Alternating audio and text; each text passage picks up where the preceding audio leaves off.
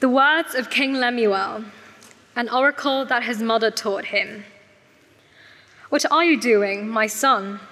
What are you doing, son of my womb? What are you doing, son of my vows? Do not give your strength to women, your ways to those who destroy kings. It is not for kings, O Lemuel. It is not for kings to drink wine, or for rulers to take strong drink, lest they drink and forget what has been decreed, and pervert the rights of all the afflicted. Give strong drink to the one who is perishing, and wine to those in bitter distress. Let them drink and forget their poverty, and remember their misery no more. Open your mouth for the mute, for the rights of all who are destitute. Open your mouth, judge righteously, defend the rights of the poor and needy. An excellent wife who can find? She is far more precious than jewels. The heart of her husband trusts in her, and he will have no lack of gain. She does him good and not harm all the days of her life. She seeks wool and flax and works with willing hands. She is like the ships of the merchant. She brings her food from afar. She rises while it is yet night and provides food for her household and portions for her maidens. She considers a field and buys it. With the fruit of her hands, she plants a vineyard. She dresses herself with strength and makes her arms strong. She perceives that her merchandise is profitable. Her lamp does not go out at night. She puts her hands to the distaff, and her hands hold the spindle. She opens her hand to the poor and reaches out her hands to the needy. She is not afraid of snow for her household, for all her household are clothed in scarlet. She makes bed coverings for herself. Her clothing is fine linen and purple. Her husband is known in the gates when he sits among the elders of the land. She makes linen garments and sells them. She delivers sashes to the merchant. Strength and dignity are her clothing, and she laughs at the time to come. She opens her mouth with wisdom, and the teaching of kindness is on her tongue. She looks well to the ways of her household, and does not eat the bread of idleness. Her children rise up and call her blessed, her husband also, and he praises her. Many women have done excellently, but you surpass them all. Charm is deceitful, and beauty is vain, but a woman who fears the Lord is to be praised. Give her of the fruit of her hands, and let her works praise her in the gates. Well, good leaders are so important. They matter everywhere. If you're a fan of the England cricket team like I am, you'll know just how much a good leader matters. Last year, England was struggling. They had Joe Root as captain, great batter, but rubbish captain. They lost nearly every game last year. This year, Ben Stokes is captain. We're winning nearly every game. Long may it continue. But even if you don't care at all about cricket, you know that a good leader matters. Just think about the situation we're in right now with our own country. In a few weeks' time, we'll have a new leader. We'll have a new Prime Minister of the United Kingdom. And we're waiting for a new leader. We're waiting for the Tory members to decide between Liz and Rishi, because the last leader, he wasn't very good. He kept on lying. He couldn't be trusted. And really, he didn't have much wisdom. And so Boris failed. And we'll have to wait and see if Liz or Rishi are any better than Boris. So we know that good leaders matter. But what is it that we actually want from our leaders? We're all going to choose people to follow, people that we want to emulate, people that inspire us. But what do we want from them? What would make them the kind of leader we want to follow? What kind of leader do we need? What kind of leader do God's people need? And that's the question which our passage gets at today. What kind of leader, what kind of king do God's people need? We've heard over the last few months that Proverbs is a book all about leadership. It's about wise leadership. This is the book that teaches God's people what it means to rule with wisdom, what it means to rule wisely. We've called this series A Son in Search of Wisdom, because Proverbs is a training manual for a son, but not just any old son, a son who is going to be king one day, and a king who needs wisdom if he's going to rule well. But the sad story in the Old Testament, the story of Israel, the story that's been in the background throughout Proverbs, was that king after king failed to rule with wisdom. They chose folly rather than wisdom again and again. But God had made a promise to Israel. It comes up again and again in the Old Testament that he would give them a king in the line of David, a king that would rule with justice, that would rule with wisdom. And so God's people knew that even though David's first son, Solomon, had failed, and then the king after that, and then the king after that, God's promise to them would prove true. One day they would have a leader that would rule with wisdom, who would rule over a kingdom that would never end. And so this week, we come to the final chapter in Proverbs, and we meet a king called Lemuel.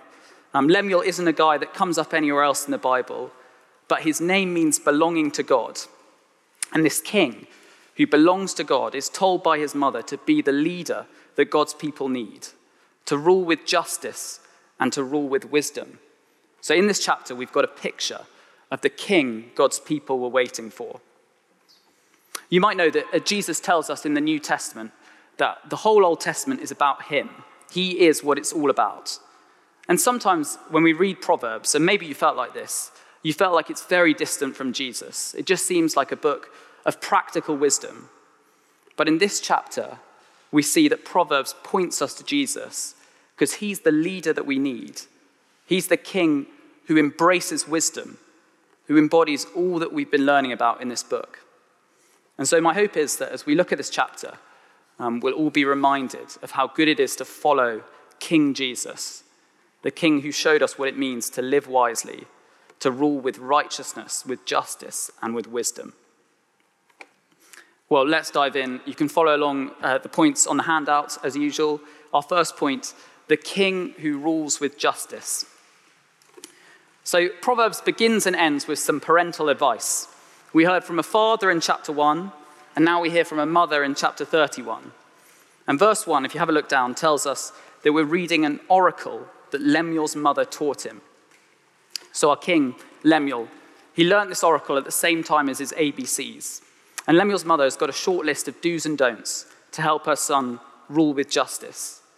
This is the key stage 1 on how to be a good king. So let's start with the don'ts. They're pretty simple. Don't chase after women, and don't spend your time getting drunk. Adultery and alcohol. They're the two big things that will keep the king from ruling with justice. Have a look down with me at verse 3. If you've closed your Bibles, we're on page 665, Proverbs 31, verse 3. Do not give your strength to women, your ways to those who destroy kings. It is not for kings, O Lemuel, it is not for kings to drink wine or for rulers to take strong drink, lest they drink and forget what has been decreed and pervert the rights of all the afflicted. So we've seen this theme come up again and again in Proverbs. Lemuel's mother tells him to stay away from the adulterous woman. It's the temptation to go after this adulterous woman that will lead the king away from the Lord. That's the path to destruction. And this king, he needs to stay away. And I think we're meant to think of Solomon here. Lemuel's mother is basically saying, don't do a Solomon. Don't give your strength to women. Be better than Solomon. He was the king who asked for wisdom from God, and he got it. God gave him wisdom, and the kingdom enjoyed great blessings. But it didn't last. It couldn't last because he chose folly. He married woman after woman, 700 wives. And eventually his heart was turned away from the Lord. And so this king needs to be better. If he's going to rule with justice, then he needs to fix his eyes on the Lord and not be moved. And it's exactly the same with drink. Have a look at verses 4 and 5 again. It is not for kings, O Lemuel, it is not for kings to drink wine or for rulers to take strong drink, lest they drink and forget what has been decreed and pervert the rights of all the afflicted. Lemuel is to stay away from alcohol because his focus is on ruling with justice. Did you notice that? He must not forget what has been decreed. He must not pervert the rights of all the afflicted. This king's job is to teach God's law, to instruct them in truth, to establish justice. And of course he's not going to do that if he's off getting drunk, because his focus is to be on ruling with justice. And so that means his mouth is open. Unlike the fool who Proverbs tells us needs to stop talking, he's to speak up. He's to use wisdom to speak up for the oppressed. Have a look at verses 8 to 9. Open your mouth for the mute, for the rights of all who are destitute. Open your mouth, judge righteously, defend the rights of the poor and needy. So here's the king Israel were waiting for. The king who cares for the lowest of society, those who can't speak for themselves, those with nothing. And he brings the justice that they're waiting for. He can't stay silent when he sees oppression. He opens his mouth. He speaks for the voiceless. Can you imagine how good his kingdom would be? I think it's easy, isn't it, to get disheartened by human leaders failing. So often we see leaders who are corrupt, who are dishonest, who let us down. They put their interests above others. Maybe it's pretty bad when Boris Johnson lets us down, but we maybe didn't care that much about that. But what about when someone who we really looked up to lets us down? What about when Christian leaders get it wrong? We hear of leaders abusing their power, bullying the people they were meant to serve. We hear of leaders who've gone off with people they weren't married to, destroyed their ministries. And it can be depressing to hear of leaders like this who've let us down. It can make us question whether we really want to stick with church, with Jesus. But here is a king who's not like that. This is the kind of leader we all want. He's not led astray by his love of women or his love of wine, because he cares about justice. He speaks up for the weak and the oppressed. He doesn't rule by placing burdens on us. He carries our burdens on his own shoulders. He brings justice. And in this chapter of Proverbs, we have a profile of King Jesus. He's the king Israel were waiting for, the king that's greater than Solomon, the king who didn't go Solomon's way, didn't give his strength to women, but came to establish justice, to bring the justice that we all hope for, every single one of us. And it may be that you're here today and you wouldn't call yourself a Christian. We often get lots of visitors at this time of year. And thanks so much for joining us. I hope you feel really welcomed. Do come and say hi afterwards. I'd love to meet you. But I'd love you to take the time this September, this new academic year, to consider Jesus. If we're all going to follow some kind of leader, some of them might be good and some of them might let us down, but Jesus is the leader that we need. He's the leader that's truly worth following. He rules with justice. You don't hear about him in some sleazy scandal. No, the Jesus that we meet in the New Testament, that king Israel were waiting for, is a just ruler who seeks out the weak, the oppressed, and he lifts them up. His kingdom is a place where anyone, right to the very least, can be cared for and valued. If you're going to follow someone, don't you want to follow a leader like that? Don't you want a king like that? And look, at St. Helens, this September, we'll be starting our RML groups, our midweek groups, where we'll be looking at Mark's gospel. And that would be a really great place for you to start if you want to keep on looking at Jesus, if you want to know what he was like, why he came, and what he did. And that'd be a great place to start. So why don't ask someone later if you want to know more details about that. But let's get back to Proverbs 31. King Lemuel's mother's advice doesn't stop with the list of do's and don'ts. Like many mothers out there, she wants her son to marry well. But she doesn't want him to choose any old wife. She wants him to choose wisdom as his wife. And so that's our second point. The king who chooses wisdom as his wife. Second point on the handout. The king who chooses wisdom as his wife.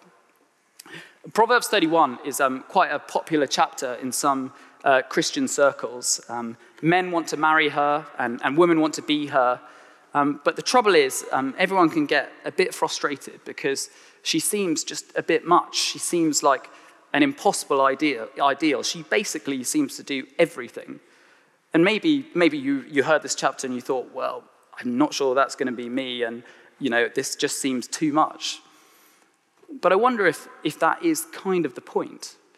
She is an impossible ideal. because she is Lady Wisdom embodied. We're not meant to read this chapter as a blueprint for what a man needs to look for in a wife. We want to read books of the Bible in their context as a whole. So we need to read these verses in the context of what we've learned from Proverbs as a whole. And we saw in the first 9 chapters of Proverbs, a royal son was invited to embrace wisdom as a lover.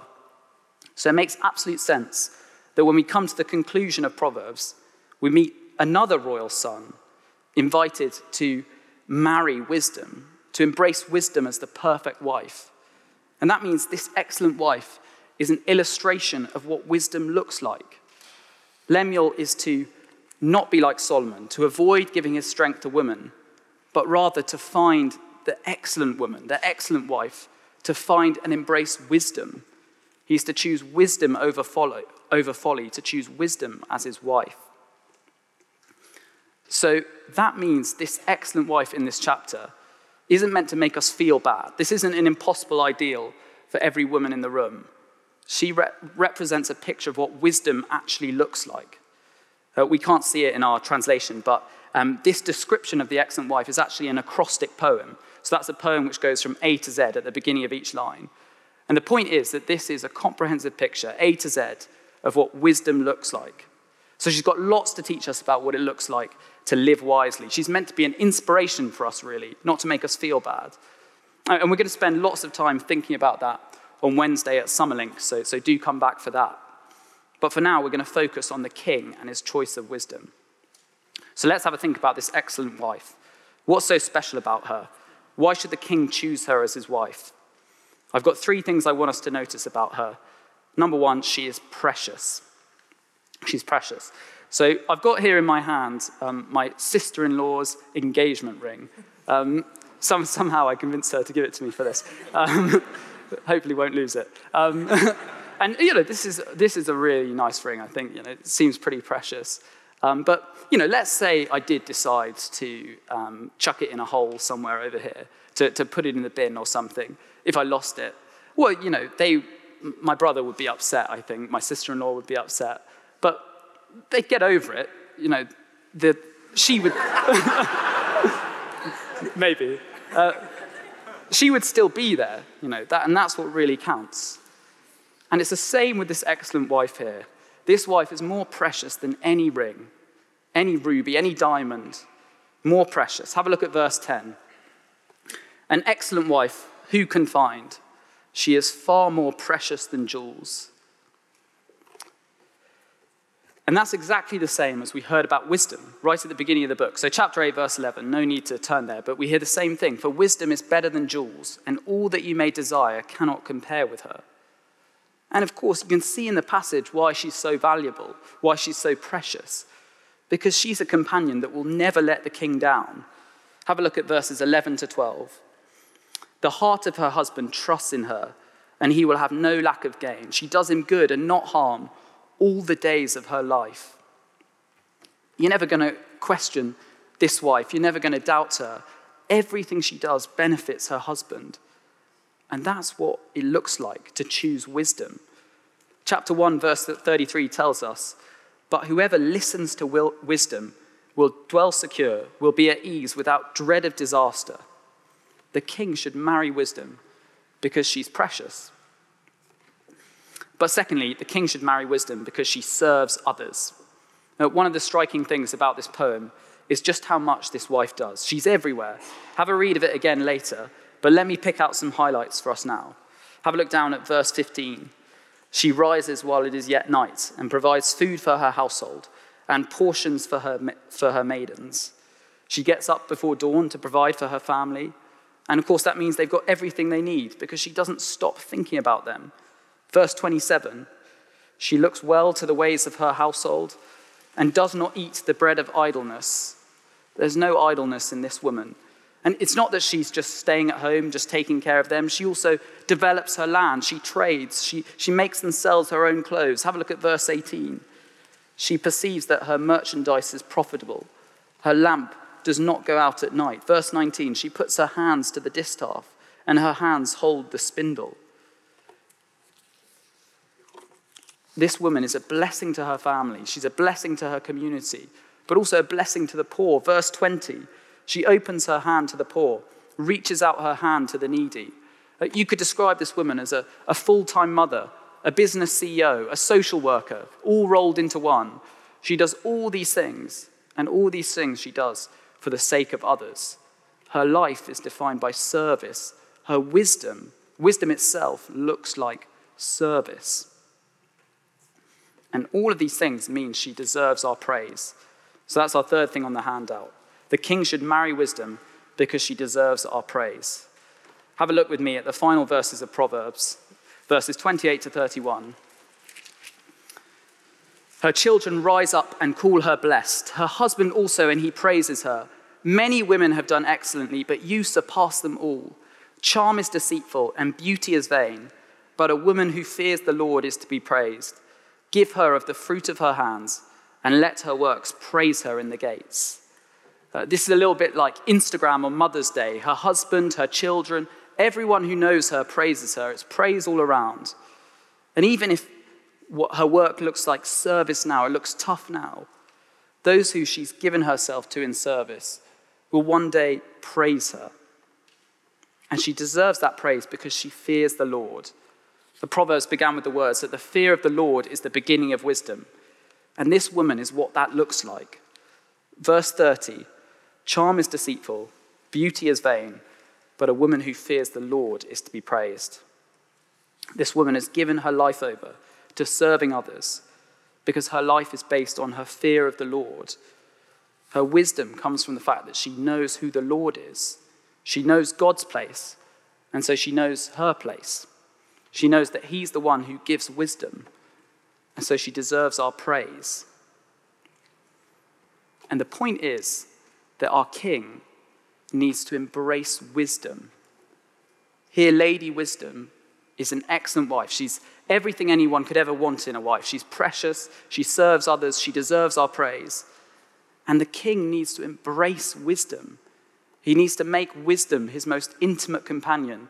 He needs wisdom to shape everything that he does. He needs to walk with wisdom by his side every day. This is the king that God's people need. This is the king Israel were waiting for.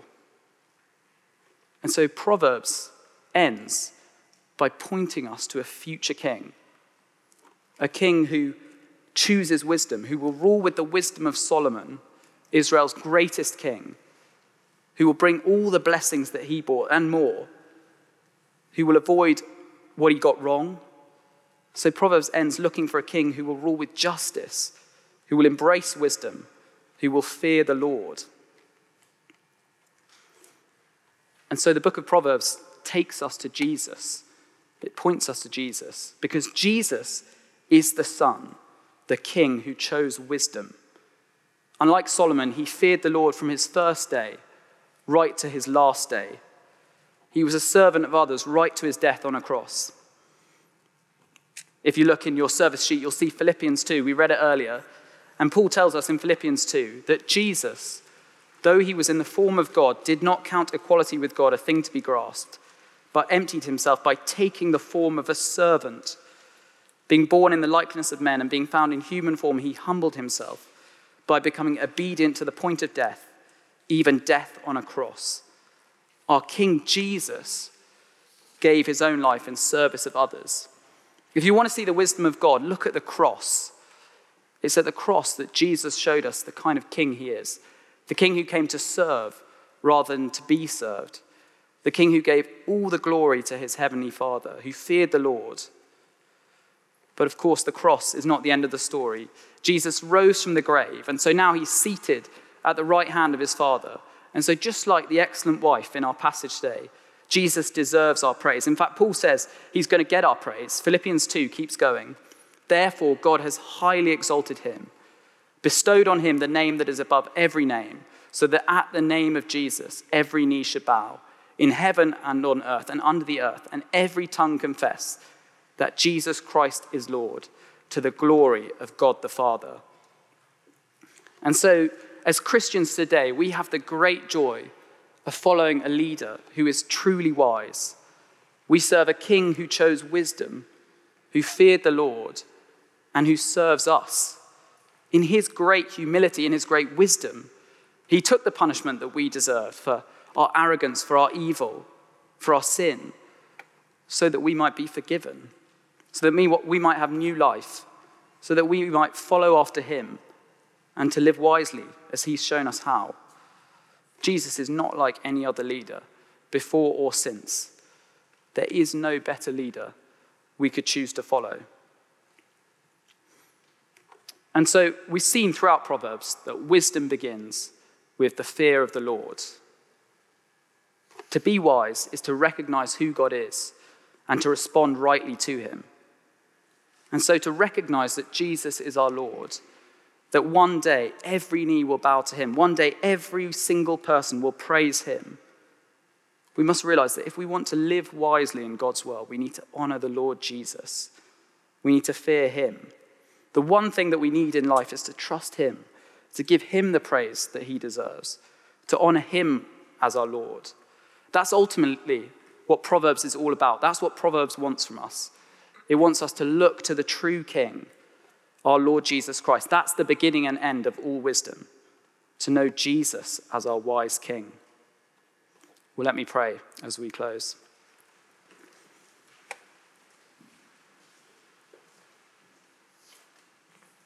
Heavenly Father, we praise you for the Lord Jesus, that he came not to be served, but to serve. Thank you that he is such a good king, that he's a king who rules with justice and wisdom. And please, Lord, would you help us to follow his example by living wisely, by fearing you and serving others. Amen.